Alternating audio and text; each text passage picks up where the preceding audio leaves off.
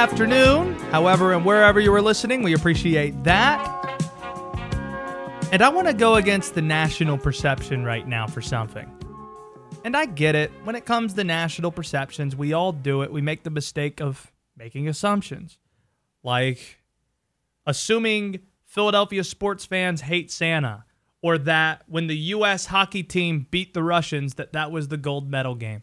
It actually was the silver medal game, Robert. Did you know that? Why did they make a whole movie about it then? That was the big upset. They still had to take care of business, I think, against Norway. No, it was Finland. One of the Hinga-Dinga-Durgan countries. I don't think Finland could be classified as a Himma-Durgan country, but... Hinga-Dinga-Durgan. Oh, gotcha. Let me do one that's not sports-related. Fortune cookies... Did you know they don't come from China? They actually come from Japan. See, you told me that earlier, and it blew my mind. Crazy, right? Read that earlier today. And in college football, I think there's a national perception that the SEC, it just means more. The SEC, it's always better than the ACC, and it always is going to be. And I think because of that SEC hype machine, nobody even thinks about questioning it. There was that stretch where they won all those national titles consecutively, and there were people alleging SEC bias with the way they covered the teams. I don't really buy that because it was warranted. They're that kind of good. But even at the risk of having Kentucky or Bama fans set my car on fire, I think the ACC is just as good as the SEC this year, maybe even better. Hear me out. This is my case. When you look at the top of a conference, that's generally how it's defined. You're usually defined by what you are at your best. And the SEC, that's always been the discussion. Other conferences could have more teams go to bowl games, maybe be better top to bottom, but the SEC was always seen to be better because, okay, you got Bama and Saban at the top, LSU winning a national title last year, Georgia's really good. You fill in the blank. There's a lot of parity at the top, a lot of teams that are really strong. But this year, I think the ACC goes toe-to-toe with them. You got the title-winning powerhouse on both sides, Bama and Clemson. Then you have a team that's really close but hasn't knocked over that final barrier yet, hasn't gotten over the hump. Notre Dame, now in the ACC, and Georgia. Georgia blowing that game against Bama in the title game a few years ago. Notre Dame getting blasted by Clemson in the playoff and getting blasted by Bama in the BCS national title game in the last decade. Both those teams are really close. Both of them are top 10 ranked teams preseason, and I think it's warranted. Then each conference, I think, has a team that serves as a dark horse in college football. Florida, with Kyle Trask back. Dan Mullen is the coach. Really good skill position players. Always a really strong front seven. I think they can make a run at it. I really do. They don't have to play Bama in the regular season. I think that matters. I think continuity on the coaching staff and at quarterback, it's a key thing, especially this year. More on that in a bit. North Carolina, for many of those same reasons. You got the quarterback, you got the coach, 10 of 11 starters back on offense, Chaz Surratt on defense. They can make a run at it. They're not ranked as a top 10 team in the country right now, but North Carolina, in my mind, is. I think the talent level matches that. Don't buy into the AP poll preseason. You got LSU at number 5, even though Jamar Chase has opted out. They don't have Joe Burrow. They lost their offensive and defensive coordinator, or I guess I should say co-offensive coordinator to the Panthers and Joe Brady. They lost their DC. They lost Clyde Edwards-Helaire, key defensive players too. LSU just isn't a top 10 ranked team this year. They're not that good. So they're not at the top of the SEC. The ACC has better quarterbacks. When we're judging quality of play, usually that's where we go first. Who is the best quarterback in the SEC? Is it Mac Jones at Alabama? Because I don't think so. Is it Kyle Trask at Florida? Maybe I'll buy that. Jamie Newman just opted out on the season at Georgia. JT Daniels is going to have control of the wheel this year. Meanwhile, when I look at the ACC, remember I was talking about the importance of continuity on the coaching staff and having a veteran quarterback come back. Since spring practice was limited, things have been upended in many different ways this year. I think that matters more than ever. Andy Staples, he was trying to find all the teams that are playing this year, where they stand in that category. Continuity on the staff, running the same offense, having a veteran quarterback returning. And what he found, 8 ACC teams check those boxes. 8 ACC teams have the veteran quarterback and the coaching staff returning. Only 4 in the SEC. Or excuse me, 6 in the SEC, 4 in the Big 12. So the ACC is looking really strong there. Then you look at touchdown passes last year. Among players expected to play this year, returning quarterbacks, the ACC has the top 3 in touchdown passes. Sam Howell, who had 38, Trevor Lawrence had 36, Ian Book had 34. To find the next SEC quarterback, or the first SEC quarterback, it's Trask, and he's 16th on the list. So the ACC has an advantage at quarterback. I also think the middle of the ACC is deeper. So once you get past the very top grade, I think there's more in the ACC than there is the SEC. The perception, it doesn't meet that. I think this is the issue with the way college football is covered. When Kentucky is good, remember they were a top 10 team? They had dudes like Josh Allen, not the quarterback, but the linebacker. Kentucky, they had players. And when they were 9th in the country, the media said, oh, how about Kentucky? What a great story this is. However, when Virginia or Wake Forest is ranked in the ACC and hasn't lost a game, it's not covered the same way. It's, look how bad the ACC is, where Wake Forest and Virginia, those are the best teams they have, not named Clemson. That is where the hype machine matters. That is where perception matters. I try to cut through those things. The ACC had 10 teams qualify for a bowl last year. And I see 10 teams I think could be pretty good in the conference. And the SEC, only 8 qualified, and fittingly, I only see 8 teams I think are pretty good this year in the conference. 8 out of the 14. So I don't think it's crazy to suggest that this year in the ACC, it just means more because it might be just as good, maybe even better than what's in the Southeastern Conference. Your thoughts are welcome on Twitter at SportsHubTriad, 336-777-1600 is the phone number if you care to chime in that way.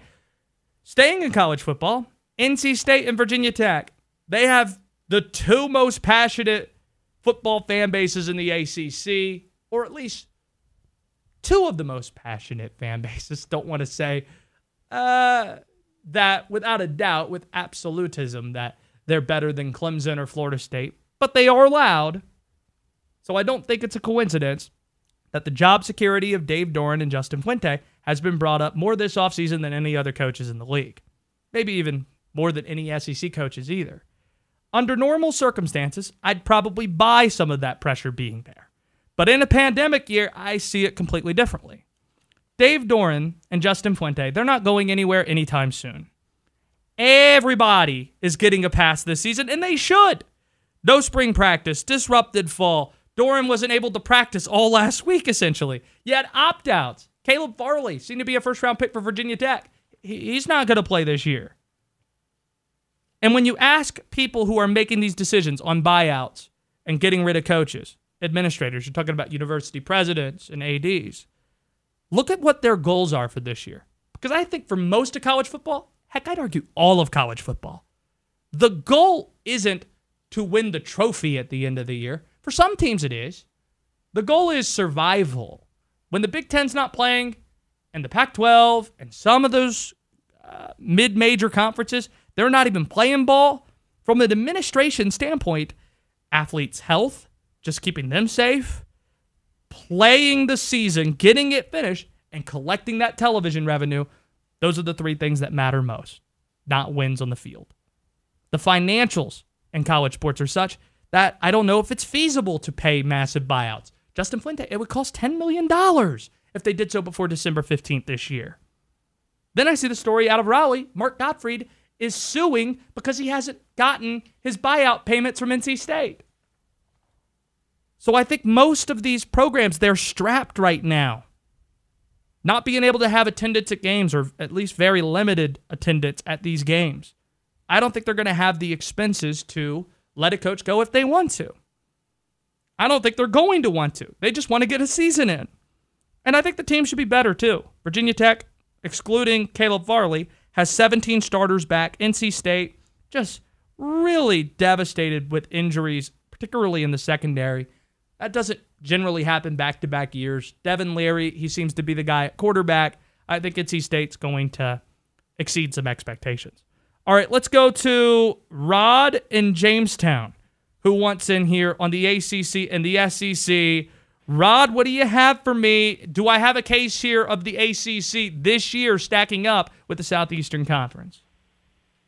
You absolutely have a case. And the one thing I wanted to bring up, and I bring this up to SEC fans a lot, and they don't like it, but it's the truth. Back in when they really were winning all those championships and really set them apart from everyone, it was not an even playing field because of the great exceptions with their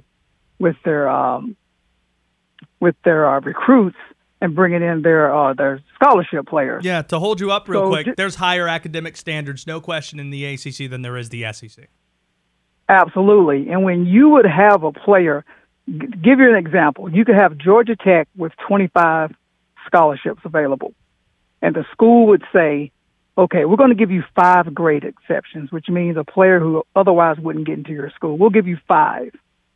At Georgia, if they had 25 scholarships, they would give you 25 great exceptions. Yeah, there was a big talk about that back then, and Nick Saban and all those coaches fought against it, and that is one of the reasons why they had so many better players than other conferences, because it's like they didn't really care and they just let anyone in, and that's an unfair playing field. I get the argument. Thanks for the call, Rod. I leave academics out of it because the SEC would easily come at you. If you want to say, hey, Wake Forest doesn't bring in JUCOs, they play at a higher academic standard than Georgia, they'll say, we got Vanderbilt over there in a corner, okay? Like Vanderbilt, they have high academic standards too. And also, whenever you're talking about college football on radio platforms such as this, of course academics matter, and we love academics. But when people were talking about their teams, they're not saying, yo, bro, did you see what the Deeks or the NC State grade averages this quarter was? This is crazy, man. Yo, nobody got cut for academic reasons, bro. They do love to throw ECU into the EZU category, though. That's my least favorite insult that gets thrown that way. Yeah. You are listening to WSJS Winston-Salem, WCOG Greensboro, WPCM Burlington, WMFR High Point.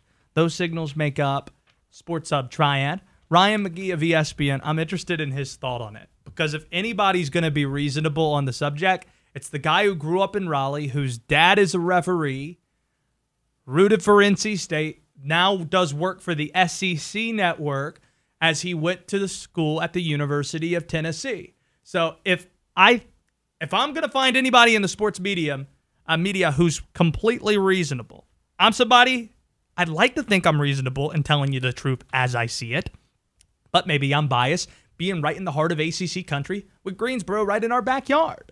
Meanwhile, Ryan McGee, he's seen both sides of it, but he does a lot of work with the SEC network, so who knows? He has a show on the SEC network.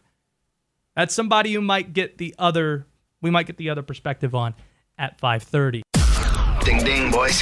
School's in session. Let's go now. Back to the Drive with Josh Graham on Sports Hub Triad.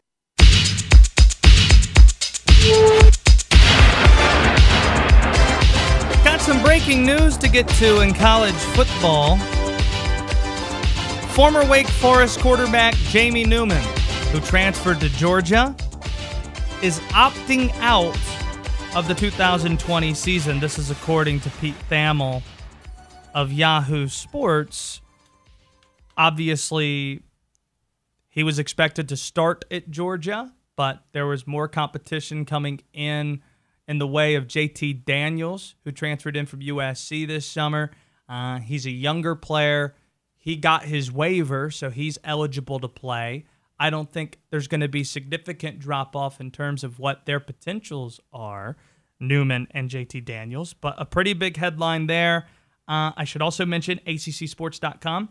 You can find right now Brian Geisinger and myself putting out our predictions for Player of the Year in the ACC, Coach of the Year candidates, heck, even freshman stars to keep an eye on in the ACC. Our predicted order of finish, 1 through 15, too. ACCSports.com, you can find that. And we're now being joined by our good friend Brian Geisinger from ACCSports.com, a triad guy, done work broadcasting High Point basketball. In addition to that, knows more hoops than anybody else I know, and at the same time watches the NBA more than anybody I know. So I want to talk about Chris Paul a bit. And I want to have this conversation now because what happens is if by some chance he loses tonight to the Houston Rockets, there are going to be people who make it a large narrative-driven discussion based on one game and one series what Chris Paul is. Of course, he has the track record of not going to the Western Conference Finals in his entire career, let alone the NBA Finals. I still think he's a top 5 point guard if he continues trending up in NBA history. He looks like he's going to be top 3 in assists. I don't think lack of playoff success should really be what defines Chris. What do you think his legacy will ultimately be, assuming he doesn't get a title in his latter years? Yeah, I mean, look, I know for some people who all they care about are rings. I mean, that's somewhat of a deal breaker, and that's always going to be used as a punchline with Chris if he never wins a title or whatever. But like, we've got to be able to step away from that and recognize this guy as, likely to end his career as one of the 5 greatest point guards in the history of basketball, the best point guard of his era, the best point guard of the post Steve Nash era, maybe the best point guard of the post Magic Johnson era, the best small guard, I would say, since Isaiah Thomas, arguably one of the greatest defensive point guards in the history of basketball, one of the best mid-range shooters in the history of basketball. And he's a guy that in terms of career steals, career assists is going to rank, guys like Stockton and or sort of, he's going to rank very closely with guys like Jason Kidd, John Stockton. I mean, these are legendary names. And the advanced numbers on Chris Paul are ridiculous. He's on par with a guy really in a league with only LeBron James, maybe Durant as well too, over the last decade plus, in terms of just how dominant and impactful they were on a possession by possession basis. Chris's bona fides are incredible, and I think even the last couple of years he's been so darn good in the clutch. He was the most efficient, high usage clutch player in the league this season. But I think he's even proven some of the doubters that they used to bang on him incorrectly for being a bad clutch player. He's always been a very good clutch player and very good in the postseason too. So look, if you want to bang on Chris Paul, you've got an agenda. His resume is incredible. It speaks for itself, and he's going to be one of the greatest to ever do it. Do you not consider Steph Curry to be a point guard? Yeah, I mean, it's tough. I mean, that becomes Steph Curry. God, it's funny because these positional distinctions are so arbitrary sometimes. I don't mean to put you in a Coach K-like position where I don't number my players. No. Steph Curry, he guards opposing point guards largely, and he handles the ball a fair amount. I would say Steph Curry is a point guard. I mean, that's the thing is he and Chris are in this conversation. And I think I guess maybe the better way to phrase it is that over the last decade, Chris Paul has been the top 5 point guard or guard in the league every single season. Almost regardless of how you want to, distinguish those things positionally. And look, the fact that if you use Game 7 of a first-round series against Houston to be the thing to, ding Chris for, it's hilarious because the fact that Oklahoma City is even in this position is incredible. And Chris is sort of like a of all the guys that have had a role in Oklahoma City season, there's no one that's had more of an impact than this guy to get this team to the playoffs, to get them to the 5th seed, and to get them to a Game 7 against a better, deeper, more talented team is incredible. Follow Brian Geisinger on Twitter at bgeis_bird, ACCsports.com, League Pass Lair, broadcasting some high point from last year. He knows his hoop. Staying with Chris, though, do you believe if he does lose tonight, this is going to be the last game he plays with Oklahoma City? Oh, it's tough to say. No, I will say no for right now, because of some very serious existential factors concerning the NBA right now, which is next season is uncertain what that will look like. The loss of revenue from this season, the projected loss of revenue from next season, where does the salary cap land? He's already got such a huge salary that even when the cap was, expected to continuously grow year after year, that contract was looking tough to move already. Now, how many teams would be interested in taking on a salary like that? How many would be capable of taking on a salary like that? It's not easy to work a trade. Certainly Philadelphia is a team that has salaries that they could use to match to acquire Chris Paul, but how many assets are they willing to attach to, say, Al Horford's contract or whatever, so they could get Chris to Philadelphia? That's something I'm certainly interested in. During the middle of the season, there were rumors that perhaps the New York Knicks were interested in picking up Chris Paul. I don't really see a lot of logic there. So yeah, I will say Chris Paul back in Oklahoma City, but look, there's it's no one knows quite yet, and a team like Philadelphia should be doing everything it can to try to reacquire Chris Paul. And look, even if Chris comes back to Oklahoma City, who knows what next season will look like. Danilo Gallinari also a free agent this offseason. But I'll say no. I'll say Chris Paul starts next season in Oklahoma City. Well, BG, great stuff on ACCsports.com. Appreciate you spending the time here. We got Bdaht in studio now. Let's catch up sometime soon, BG. Thanks for doing this. Yep. There you go. That's Brian Geisinger, ACCsports.com. How's it going, Bdaht? Cooling. Feeling good about our bet tonight? I'm feeling about our bet tonight. I don't know how I'm feeling. Houston, OKC later on tonight, dinner on the line. Me and Bdaht, we had this set from the beginning of the series. Yeah. We'll get back to basketball in a bit because Teddy Bridgewater, day by day, is winning me over, Robert. Like, he's letting us know what time it is the moment he walks on the field, and here's how that sounded.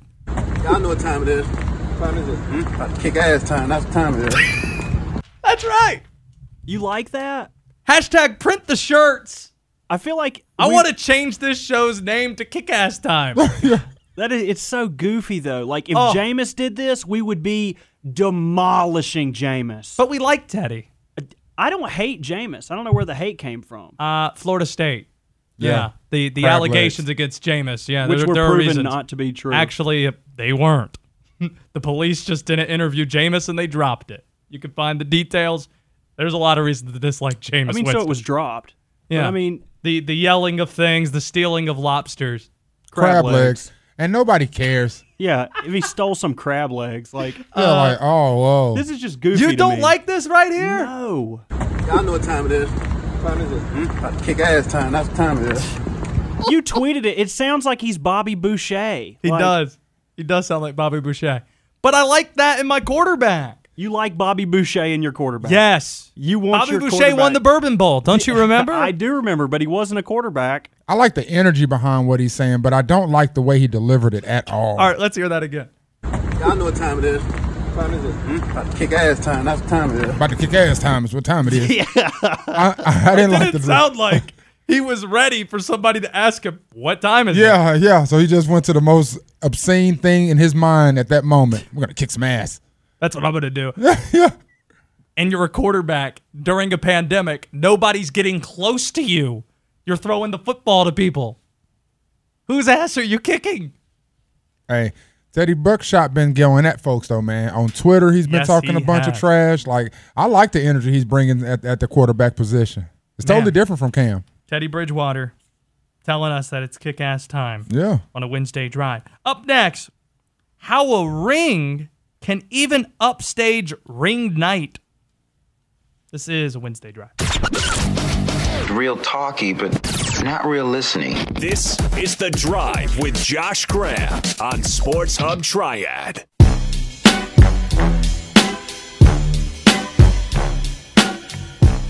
Anytime David Tepper speaks, news comes out of it. He's talking to reporters in Charlotte right now.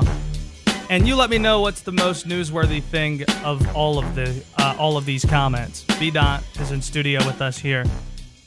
Here he is on releasing Cam Newton. Quote, "It was a very difficult decision. We really respected Cam. We still do, obviously. We wish him the best in New England. The problem with COVID and not knowing what was going on put us in a very difficult position with his salary." That is 1 year, $21 million left on it for 2020 before he was let go. Tepper talking about potentially having fans at games. There aren't going to be any fans at the opener against the Rams in 10 days, or excuse me, the Raiders. Quote, "It's going to be hard to not have fans in the building if all our division rivals have fans in the building." Seems to be an interesting quote there. And this is the first time we've heard Tepper talk to reporters since the Jerry Richardson statue went down. So he was asked about that to kick things off.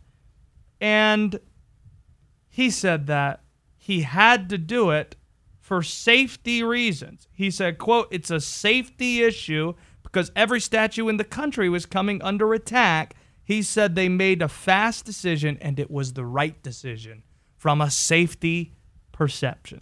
Did he say about the relocation of that statue?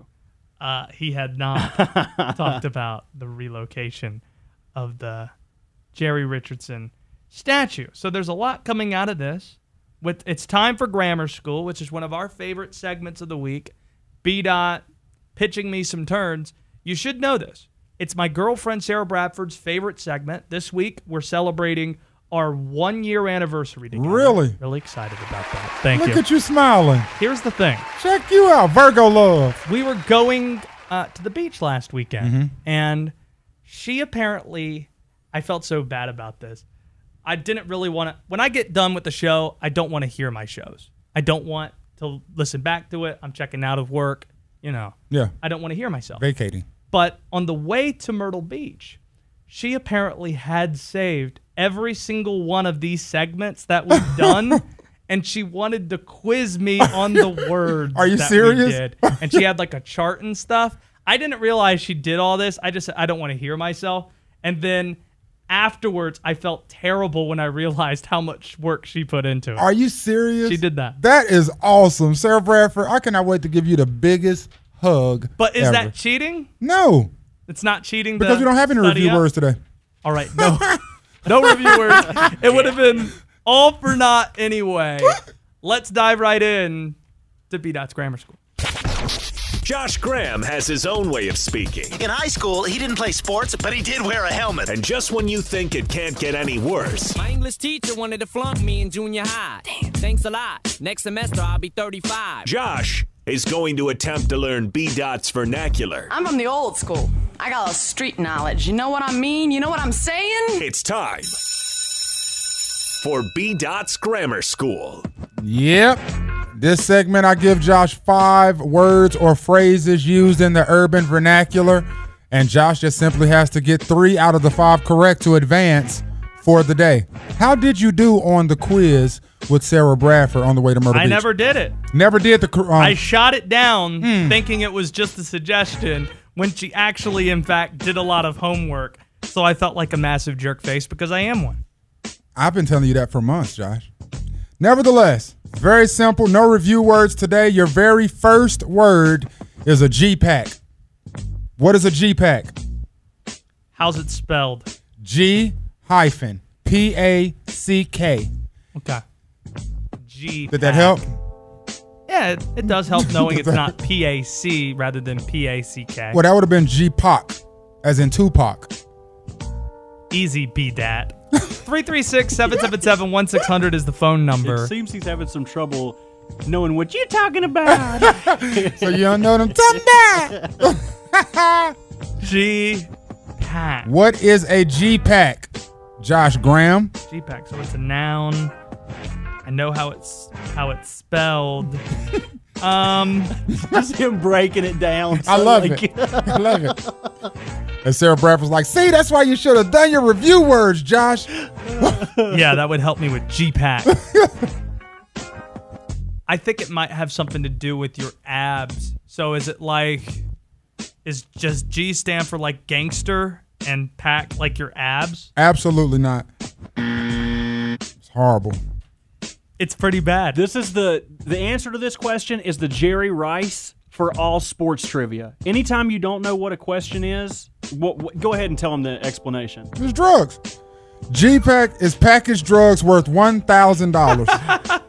It's street-ready package, whether it's coke, heroin, crack, weed. All right. It's drugs. All right. Good to know. Every week, I strike out on one. That is the Jerry Rice. This should be part of the game. Every week, know that one of the 5 that he gives me, the answer's going to be drugs. It's so funny, too, because Josh will be like, is this drugs? And we're like, no, you're so stupid. How did you not know? It happens each time. Like, me guessing it's drugs, there are people thinking that makes me racist. When in fact, every week, one of these damn answers is drugs. We got to keep so many different variations so we can elude the cops, bro. Can't have 12 on our tail. Good to know. What does it mean if someone says they ate that? Oh. They ate that.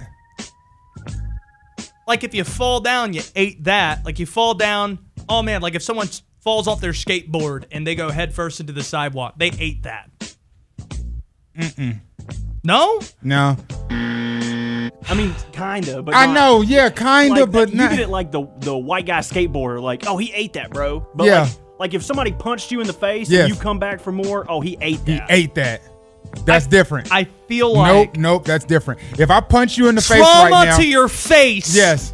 Ate that. But the point is not that you got hit or that you hurt your face. If you would have said, and after you hurt your face in the skating joint, you jump right back up and go do it again, then you ate that. Wait a minute. It's about responding well to it? Yes. Correct.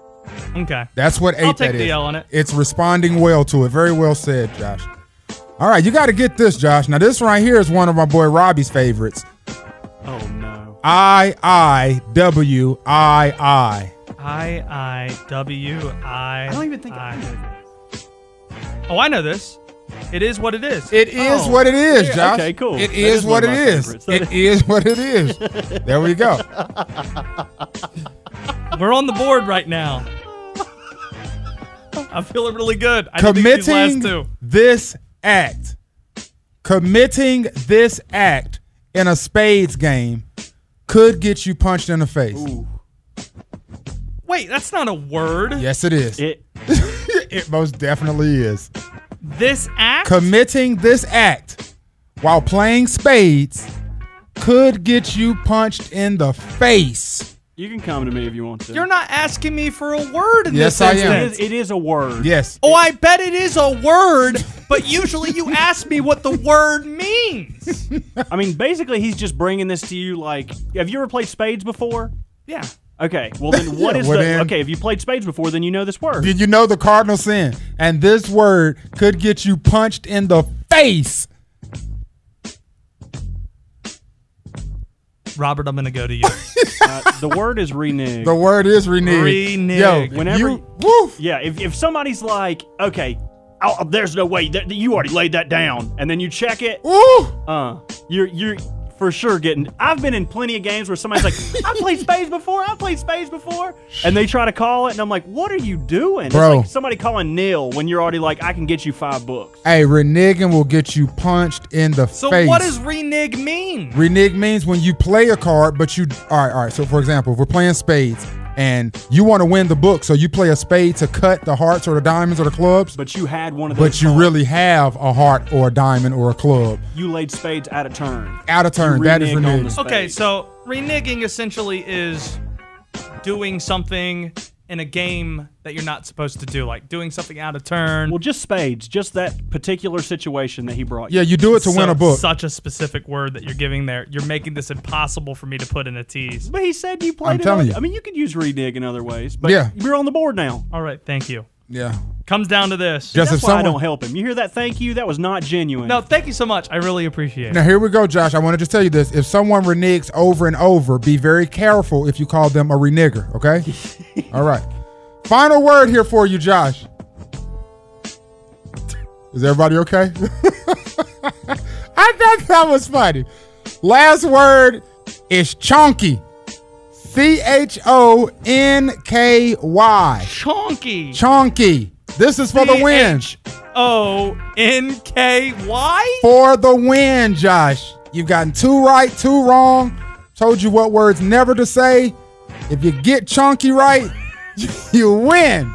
If you don't get a caller, I'll give you a hint. I won't tell you what it is. 336-777-1600. No, I'm not breaking the rules. It wouldn't be breaking the rules. I'll call in if you want me to. 777-1600. I'll call in if you want me to. What kind of ridiculousness is that? 336-777-1600. I might need a hint. You probably do. On this one. Chonky. Chonky. Yes, sir. Yes, sir. Chonky. It really does come down to this. It does. This is going to be incredibly difficult. Obviously, you'd believe it's some variation of chunky, but there's an O in there for reasons that perplex me right now, where I would obviously need some help. Let's go to the phones. Robert in Kernersville, what do you got? Hey, Josh, big fan of the show. I wanted to help you out on this chonky situation. Some people describe their cats as chonky. Some people describe their girlfriends as chonky. They might get hit in the face. But chonky is being fat. Okay, gotcha. Thanks so much. Who was that? That's Robert in Kernersville. Appreciate the help. That's Robert in Kernersville. That's Robert in the damn studio right there is who it is. No. What the heck are y'all doing? What is this? It means somebody's fat. Chonky 100% means fat, massive. Usually referring to a girl's buttocks. Oh, that thing is chunky. Chunky monkey. There you go. Chunky monkey. Yeah. I do call my cat that now. He's gained a little bit of weight since we adopted him, and he is a big chunky dude. He just lays out in the windowsill. He's chonky. He chonky. Now, Josh, what do you call someone who reneges constantly? Don't. A bad person. Somebody I will not play spades with. Not gonna play spades with that person anymore. Not gonna do it. Not gonna do it. Not gonna do it. Not gonna do it. All right, here we're gonna go. Oh, at this point, if this is your first time listening to Grammar School, at this point, Josh has to use all 5 words or phrases that he's learned today in a teaser for the next segment. All right, I got a hot take that people are gonna assume, like I just got G-Packs on deck for having. What? I mean, this segment, it is what it is, man. Facts. Right? There's no way I'm going to work renege into this. But now I think it's a really dangerous word to even say that I don't even want to say it again. What else do we have here? Oh, I'm really... See, here's the thing. I am, like, just struggling right now, but, like, I'm trying to eat it. I'm struggling right now. I need to get this tea. No, don't. No. I'm going to eat it. All right? All right. And if you don't agree with me, if you don't think I'm doing this well, you're just a chonky monkey. No. You made it impossible. Bdaht, thanks for being here. Thanks for having me. Yeah, Let's the go. ACC. They're stepping up to the plate, man. I think there's a real argument. You could say they're better than the SEC. Yeah, I said it. It's next on the drive. What are you talking about? What's he talking about? I'm talking about the one and only Josh Graham on Sports Hub Triad.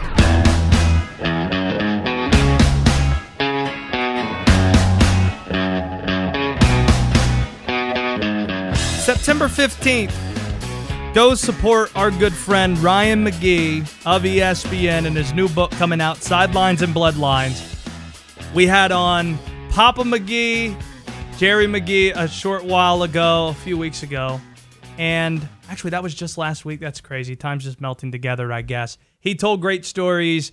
Ryan's getting me together with his brother to talk about some more football stories because he's a Wake Forest Demon Deacon alum and was at the 2006 Orange Bowl game. So there's a lot of stuff to get to regarding this book, and I have no problem promoting it because you're a tremendous storyteller yourself, Ryan. But before we get into great stories regarding college football, you are a person I rely on for being objective when it comes to the ACC and what they bring in football and the SEC, considering your work for the SEC network and you also being somebody who's the literal son of an official. That's the point of the book here. You were an NC State fan growing up. You grew up outside of Raleigh.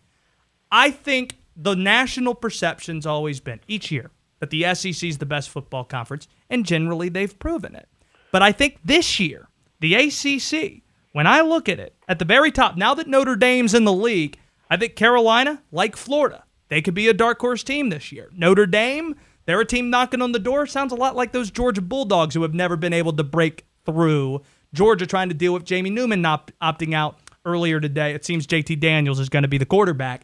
And then you got the national power, Bama and Clemson.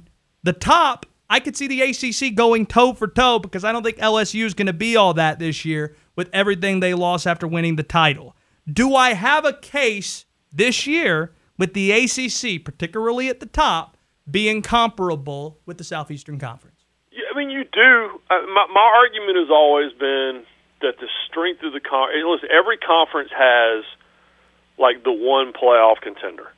I mean, they really do. You think about the fact that the Big 12, as long as Oklahoma's doing what they're doing, that's a playoff contender. You know, the Big 10, Ohio State is a playoff contender. USC, obviously, the Pac-12 has had its issues, but there's typically one team that's at least, sort of in the conversation. And so, the SEC always has at least a couple of teams in that conversation. So what I've always said is yes, you all have the one team that's a national title contender, and obviously for years it was Florida State, and now it's Clemson.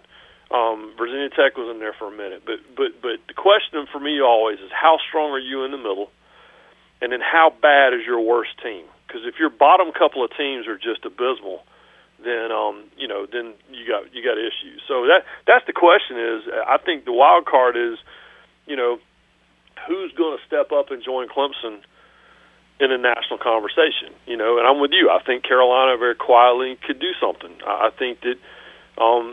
Florida State's got some work to do, but I think they're closer to being back than we thought. Manny Diaz has been a friend of mine for 25 years. I want Miami to be relevant again. So the question is, how good are you in the middle? But if you're just taking it off the top, I mean, Clemson's the number one team in the country. Are you still not adjusted to the fact that Notre Dame's in the ACC? No, it's amazing. But it's a temporary thing, but it's great. I mean, it's awesome. I'm a Notre Dame. I love Ian Book. And people in Winston-Salem. I was there when Ian Book kind of had his coming out party. Yeah. For the nation against Wake Forest. I wrote a big story about him last year. So yeah, I think he's great, and I think Notre Dame's great. I think they got a chance to be really good, and yeah, I've said this to you, that it's hard to put a positive spin on the pandemic, but sports-wise, people are trying things that they would have never had the guts to try if everything had stayed quote-unquote normal. Baseball using these goofy base running rules, and NASCAR running midweek short track races. And everybody's trying different things, and the stuff we're seeing with college football. And so I'm hoping it's all the things that we never thought we'd actually get to see ever, and now we're getting a taste of it. And I would love to see Notre Dame in Charlotte. All right, let's. Game. I think we'll be off the chart. Follow Ryan on Twitter at ESPN McGee. The book again, Sidelines and Bloodlines, and also McGee's going to be back in the studio in the Lodge on SEC Network with Marty Smith for Marty and McGee coming up this weekend, right? Yeah, man. I'm going to have to put pants on. I haven't done the show, so we did a press release for it, and our public relations extraordinaire, Amanda Brooks, called, and she goes, I need a quote, for going back in the studio. I said, yeah, so I'll tell you, I'm excited about getting back to the studio. I said, because I've done the show from my truck, I've done the show from my basement, I've done the show from my porch, I've done the show from an apartment over my uncle's garage in Boone. I'm excited to get back in the studio, but I will have to remember to put on pants because none of those other places I had to do that. Very good point. Let's get to some stories now. You grew up a State fan, as I mentioned. You went to Tennessee. What's the most – those are two of the most passionate fan bases that in the last 20 years doesn't have a lot to speak for their passion. And I respect the fan bases for being passionate despite some of the heartbreaking kick-in-the-nad type losses that they've suffered. What is the most upset Ryan McGee's been as a fan because of a single game? Oh, that's easy. 9-6 to this day. If you go to any of my college roommates from Tennessee and you just say 9-6, they will reflexively try to punch you in the face because it was my sophomore year at Tennessee, and it was one of the greatest teams no one remembers because that team went 9-2-2. That team had Alvin Harper and Carl Pickens. And it had Chris Mims and Chuck Smith on the ends. It had Dale Carter. I mean, it was just the most ridiculously loaded football team. And that team went 9-2-2. And the most painful loss in there, it was a loss to Notre Dame, and there were two ties, a tie to Colorado in the kickoff classic out in L.A., and which my roommates and I drove to from Knoxville to Anaheim and watched a freaking 31-31 tie, and then tied Auburn on a missed field goal. But 9-6, Alabama had started the year 0-5 that year. Might have been 0-6. And Tennessee was a top 5 team and had a chance, should they win that game, they would have been the number 1 team in the country because I think Miami lost earlier that day. High-powered offense, all those future All-Pros I just listed on that team. And final score was 9-6 because the offensive coordinator, Philip Fulmer, decided he wasn't going to throw the football at all that night. And an Alabama team that was brutally terrible won that game, and I think it was either 7 or 8 in a row Alabama had won over Tennessee at that point. So, yes. And then from my state fandom, it would be listening to Wally Osley call the NIT loss to, I think it was Murray State, the year after the 83 national championship. But hold one sec. You're talking about the losses. You're describing the sports scene that I could easily Google.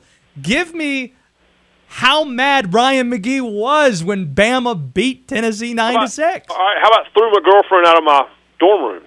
Whoa! We got back to the dorm room, and we're all just sitting there just devastated. And my 4 best friends in the world, I texted with 3 of them today. And we were all sitting around our dorm room watching, the late games and Sports Center and whatever else. And a few girls were sitting in there. And finally one of them said, it was a girl I was dating, she said, "I don't get it. Why are y'all so upset?" She goes, "It's just a game." And we escorted them to the elevator and told them they could go get a pizza on their own. They didn't need us anymore. Was that the end of that relationship? Yes. So, yeah.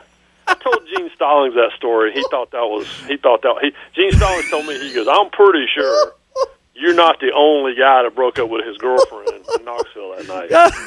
So Phil Fulmer's... I told him, I said, "I'm pretty sure some girls dumped some guys from that offense at Tennessee, too, after that game." So Phil Fulmer and the offense, their strategy that night ended a relationship for Ryan McGee. 100%. Oh, that's great. Speaking of great stories, the last time you were with us, you told us about how Minnie Minoso was sitting at a bar and barely sitting as he drank every ounce of alcohol that Hickory, North Carolina cared to serve after one of those recognition of the Southern League legends in minor league baseball way back when you were doing work with the tourists.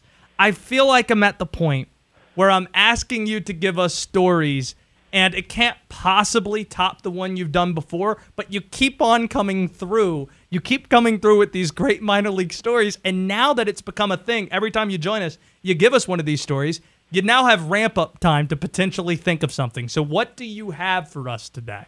I don't, I keep half joking with you that I'm going to have you go back and find the recordings of me telling all these stories. Half joking? I already have the audio pulled, Ryan McGee. That's the book. That's the book I want to write next.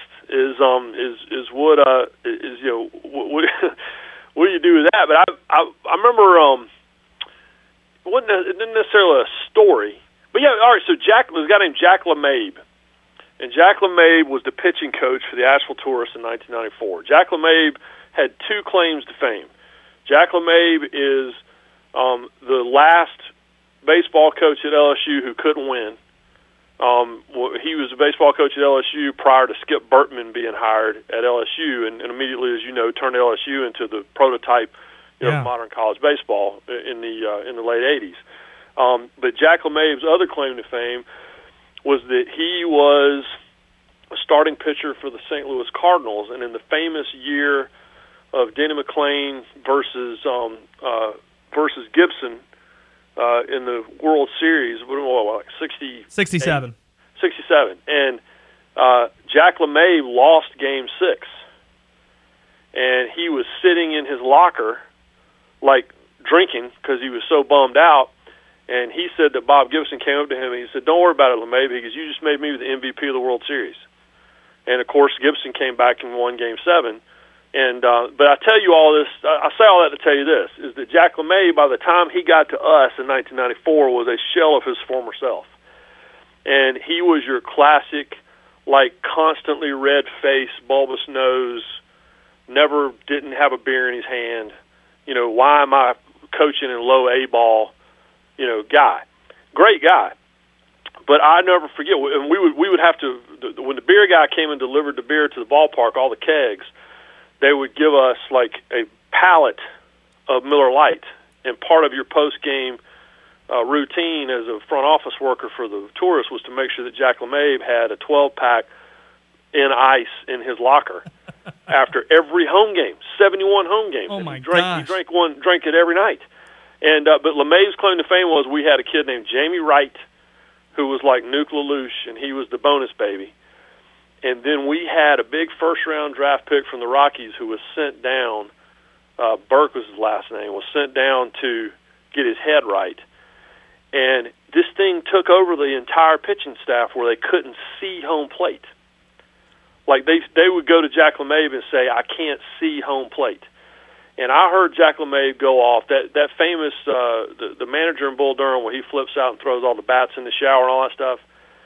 Jack LeMabe, he took a baseball bat and took almost the entire bullpen down in right field because he started telling these guys, "I'm not an effing psychiatrist, and you guys aren't effing aliens, and there's no way you can look down there and tell me you can't see effing home plate." And he went down and pulled home plate out of the dirt and threw it at him. And that was it. And then he went to his locker and drank all night. So Jack LeMabe. I tried to tell Bob Gibson that story in Omaha one night, and Bob Gibson did not want to talk to me. Bob Gibson doesn't really like to talk to anybody. But I thought maybe I could get him with the Jack LeMabe drunk home plate story. That's terrific. Ryan, good luck with the book. We'll have to get your brother on.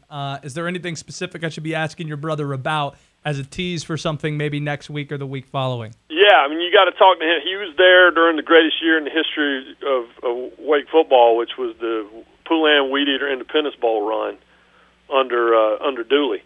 But you need to ask him about the trick he used to play on his roommates whenever an ACC officiating crew was in town. And prior to the game, my brother would always pull this trick on his buddies, and it got him every single time. All right, got that written down. We'll follow up on that at a later date. Ryan, thanks for doing this, buddy. All right, boys, thanks. There you go. Ryan McGee, ESPN on Twitter, at ESPN McGee, Bloodlines and Sidelines, or Sidelines and Bloodlines. Going to be out on September 15th. You can find it on Amazon. Heck, I think you can pre-order it right now. So support the people that support us. Ryan's about as good as it gets.